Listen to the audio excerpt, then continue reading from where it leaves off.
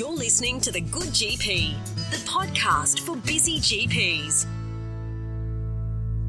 Hello, this is Tim from The Good GP. Today on the podcast, I'm talking to Glen Turner from Parkrun Australia. For those of you who aren't aware, Parkrun's a community organisation that runs free walking or running events for people of all ages and abilities in over 300 neighbourhoods across Australia. Parkrun's looking for GPs to consider prescribing Parkrun for patients who might benefit from regular exercise and participating in a positive community activity. If you're interested or need more information, please go to the website www.parkrun.com.au. If you've got any questions for The Good GP, feel free to email us at thegoodgp@gmail.com. Today's episode is on prescribing exercise to patients, and our special guest today is the health lead for Parkrun Australia, Glen Turner. Welcome, Glen. Thanks, Tim. Great to be here. Really appreciate the invitation. I'm really excited about this episode. Parkrun is an organisation that a lot of GPs will be aware of. It's one that's close to my heart. I'm a regular Parkrunner. But just by way of explaining, what is Parkrun? Well, Tim, I think the first point to make is that Parkrun certainly isn't just about running. I think the best description I've heard is that Parkrun is a social activity that masquerades as a walking and running event. But in a nutshell, Parkrun started back in the UK in 2004. And what I always find fascinating is that the original Parkrun model hasn't changed one bit. Our understanding of the way that Parkrun benefits individuals and communities has really evolved enormously and does so every week. And so from 2007, Parkrun expanded beyond London. And then in 2009, it spread internationally. And in 2011, came to Australia. The first Parkrun was at Main Beach on the Gold Coast in 2011. And since then, another 350 Parkruns have started around Australia, and around 521,000 Australians are taking part. And we're actually about to launch our 21st country around the world this Saturday in Japan. Recently, we passed 5 million Parkrunners around the world. So from those really humble beginnings in London in 2004, it's really turned into a global health and social initiative. Yeah, what a wonderful story, Glen. And I guess what I would say is there's a couple of really important messages to go out to GPs when thinking about Parkrun, both for themselves and for their patients. I mean, the first thing to say is it's not about the run, it's a community event, and it's a regular community event that people can participate in. The second thing is it's really not about running at all. A lot of the participants are runners, and it's really available for novices. And it's really not a event for being ultra competitive or necessarily improving things. It's just about participation in general. I think that's what's wonderful about Parkrun, and it's why it's something that is readily available to just about anyone who can walk. Yeah, I think so. So Parkrun's always been predicated on finding ways to break down barriers to participating and breaking down the barriers to a community in terms of delivering that event for their community every week. And what that's really taught us, I think, is that participation at Parkrun is an incredibly personal thing, and it's completely up to an individual as to how they choose to take part. So we define Parkrun participation as walking or running or volunteering. And increasingly, we're using the term spectating as well and putting this into the mix, because as we start to evolve our understanding of how beneficial it can be to have something to motivate you to get out of bed in the morning and then stand outside in the fresh air and be part of a community and speak to other people in your community. We're hearing more and more from people who talk about they're coming along to spectate because they were too anxious to take part, but after seeing it with their own eyes, they've got the confidence to come back and give it a go. And we also hear from people who I guess are more experienced parkrunners who are talking about, yes, they can get involved through running or walking or volunteering, but there are some times where simply spectating almost has a bigger influence on their health and well-being. And so I think the point is that Parkrun is about empowering everybody in the community to get involved in their local event in whatever way feels comfortable and fun and enjoyable for that person, because we know that if it is comfortable and fun, then it's more likely to become habitual and lead to sustained participation. I think it's also about those positive associations with physical activity. We hear from the exercise industry all the time. It's about no pain, no gain, about pushing harder and running faster and lifting more, and exercise being a punishment. But we want people to think about physical activity and smile, so it does become a habit rather than just a New Year's resolution or some sort of fad that we dip in and dip out of. So I think it's that positive reinforcement of regular participation in combination with all of the associated health and social benefits, which taken together really provide an experience that appeals to a really wide range of people. So Glenn, just divert a little bit. If I'm explaining to, say, a patient what parkrun is, and I say, oh, it's a 5K walk or run, a lot of people don't understand what 5K is. So in a time frame, if I was to walk 5K, how long would that take? It's a really good question. And of course, it depends a lot on the type of course, on the weather conditions, on the individual. We see a time range at Parkrun from 15 minutes to an hour and 15 minutes or sometimes more. We know that the average walking time is around about 50 minutes, so 50, but it's really up to the individual. So it's a very accessible time frame, and it's not a big chunk of their day. It's an hour out of your day on a Saturday morning, and it's fun and enjoyable. So it's relatively easy to recommend. Yeah, I think it is. And I think the fact that in Australia, we're the fastest growing parkrun country at the moment in terms of the creation of new events. So what's also helpful, I guess, is that the proximity between you and your local parkrun is probably getting closer and closer. So as I said earlier, we've got 350 parkruns around Australia at the moment, and we expect to launch another 150 or so over the next 2 years. So what we've started to try and do a lot more is to promote parkrun in areas where it doesn't currently exist amongst demographics that are underrepresented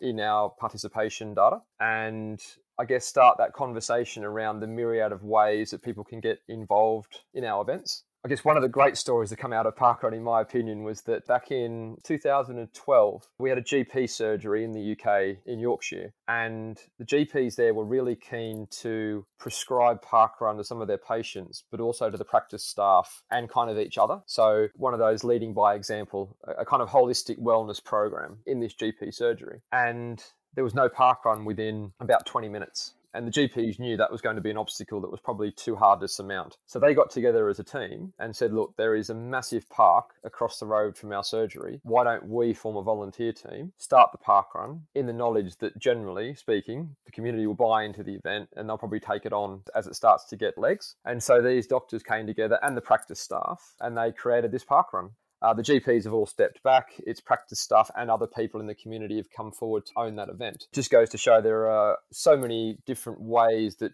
groups of volunteers will come to us. Say, look, we think that Parkrun could benefit our community. And as we start that conversation around trying to increase the number of our events in areas where there is a huge amount for communities to gain, then I think more and more and more people are going to be within striking distance of a parkrun. And that's got to be a great thing in terms of creating a model where it's accessible to the greatest number of people.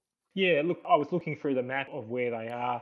There's, as you say, there's 350 across Australia. If you're in the metro area, there's a very strong chance that there's one very close to you. Even if you're rurally based, have a look in your community. If you're overseas, and we do have overseas listeners, they're in all sorts of countries. Yeah, it absolutely is. And I think when we're talking about any kind of healthcare practitioner recommending Parkrun to their patients, I think it goes to show that it is a really personal thing.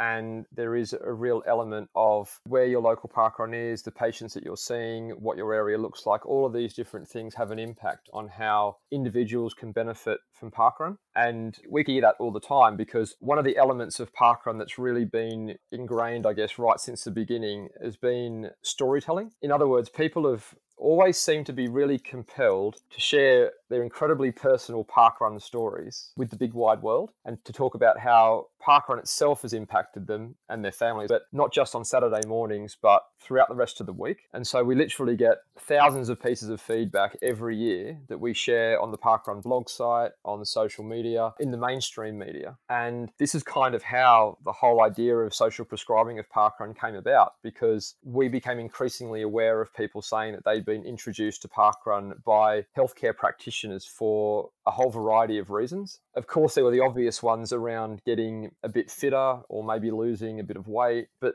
the vast majority were, I suppose, more personalised than that. So it was a health professional identifying one or more elements of parkrun participation where they believed a patient could benefit more than, I guess, what you call a, in inverted commas, traditional medication. So things such as people with mental health challenges, for example, who would say, I've got motivation during the week to get out of bed for work or study, but I've got no reason to get out of bed on a Saturday. And so Parkrun became a focal point for them, a motivation to get up, to get out of the house, to get into a positive and supportive environment. We hear people who are, say, blind or visually impaired, who've never taken part in any kind of physical activity outside before. They feel that Parkrun is a safe space for them. We hear a lot from community groups, especially in areas where there are lower health outcomes. So we hear of churches, for example, taking the congregation down to Parkrun each week. We hear of people who are refugees or asylum seekers on temporary protection visas who are going down to Parkrun, obviously to help with, I guess, mental health in terms of the uncertain situation that they're in, but also assimilating into the culture, learning the language, looking at where the parks and open spaces are, starting to make some connections locally, that kind of thing. And we hear about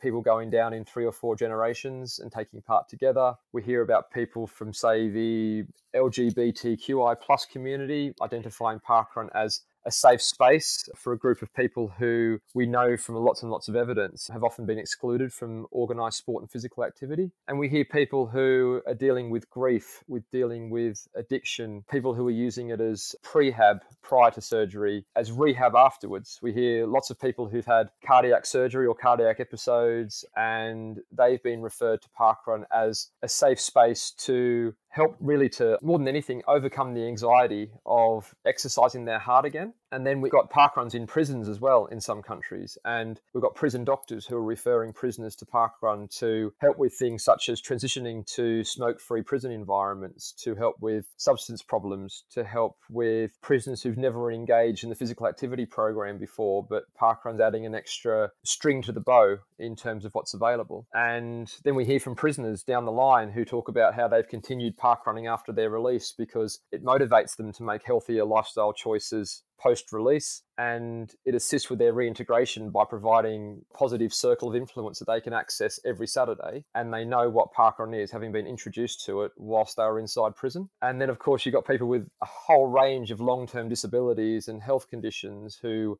are referred not just for the physical activity, but to get involved in their community, because so often they say things such as, not only was I excluded from physical activity for my entire life because I was told I couldn't do it, but that meant that I was excluded from my community as well. And so you start to look at all of these thousands and thousands of stories and anecdotes. And what they've got in common, I think, is that they're not extraordinary. This is normal now because these are normal, ordinary people who have been empowered to make positive lifestyle choices that have got permanent benefits for them that extend throughout the week and also for their family and their friends. And that to me is really incredibly powerful. And it's that anecdotal evidence that led us in the UK a couple of years ago to conduct a nationwide social prescribing survey of primary healthcare professionals to find out more about whether they were engaged in social prescribing, if they were referring patients to Parkrun, if so, what successes they were having, and if not, what more we could do to empower them to do so more effectively.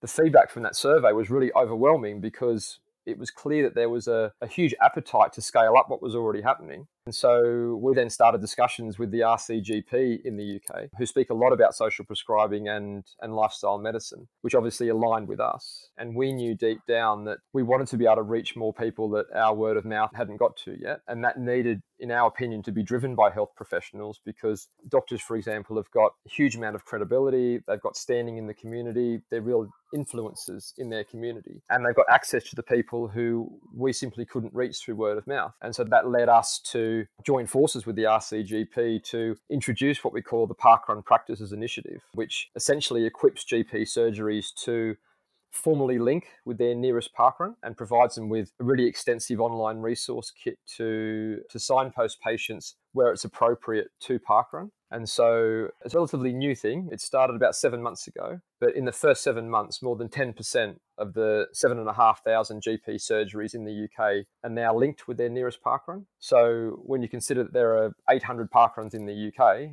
and 800 GP surgeries are now signed up, it's been an incredible take-up. And the process itself is quite straightforward. So it just involves GP practices speaking to their local parkrun, and we encourage them to go along to their event, see it for themselves, meet a few of the volunteers, and I guess start to formulate an understanding of if in how some of the patients or indeed the practice staff, as we mentioned earlier, might be able to benefit. And the practice then registers to be an official parkrun practice on the RCGP website. They receive a certificate that can be displayed in the waiting room. And I think it's really important too to say that, or to emphasize that it's a self-declared and trust-laden process. So it's not about KPIs or strict adjudication, anything like that. It's much more about identifying patients that may benefit from some aspect of parkrun participation and then looking at how to facilitate an introduction to that person's nearest event. And what's also been really impactful, I think, in the broader sense, is that even though the online toolkit sits on the RCGP website, any healthcare practitioner can access it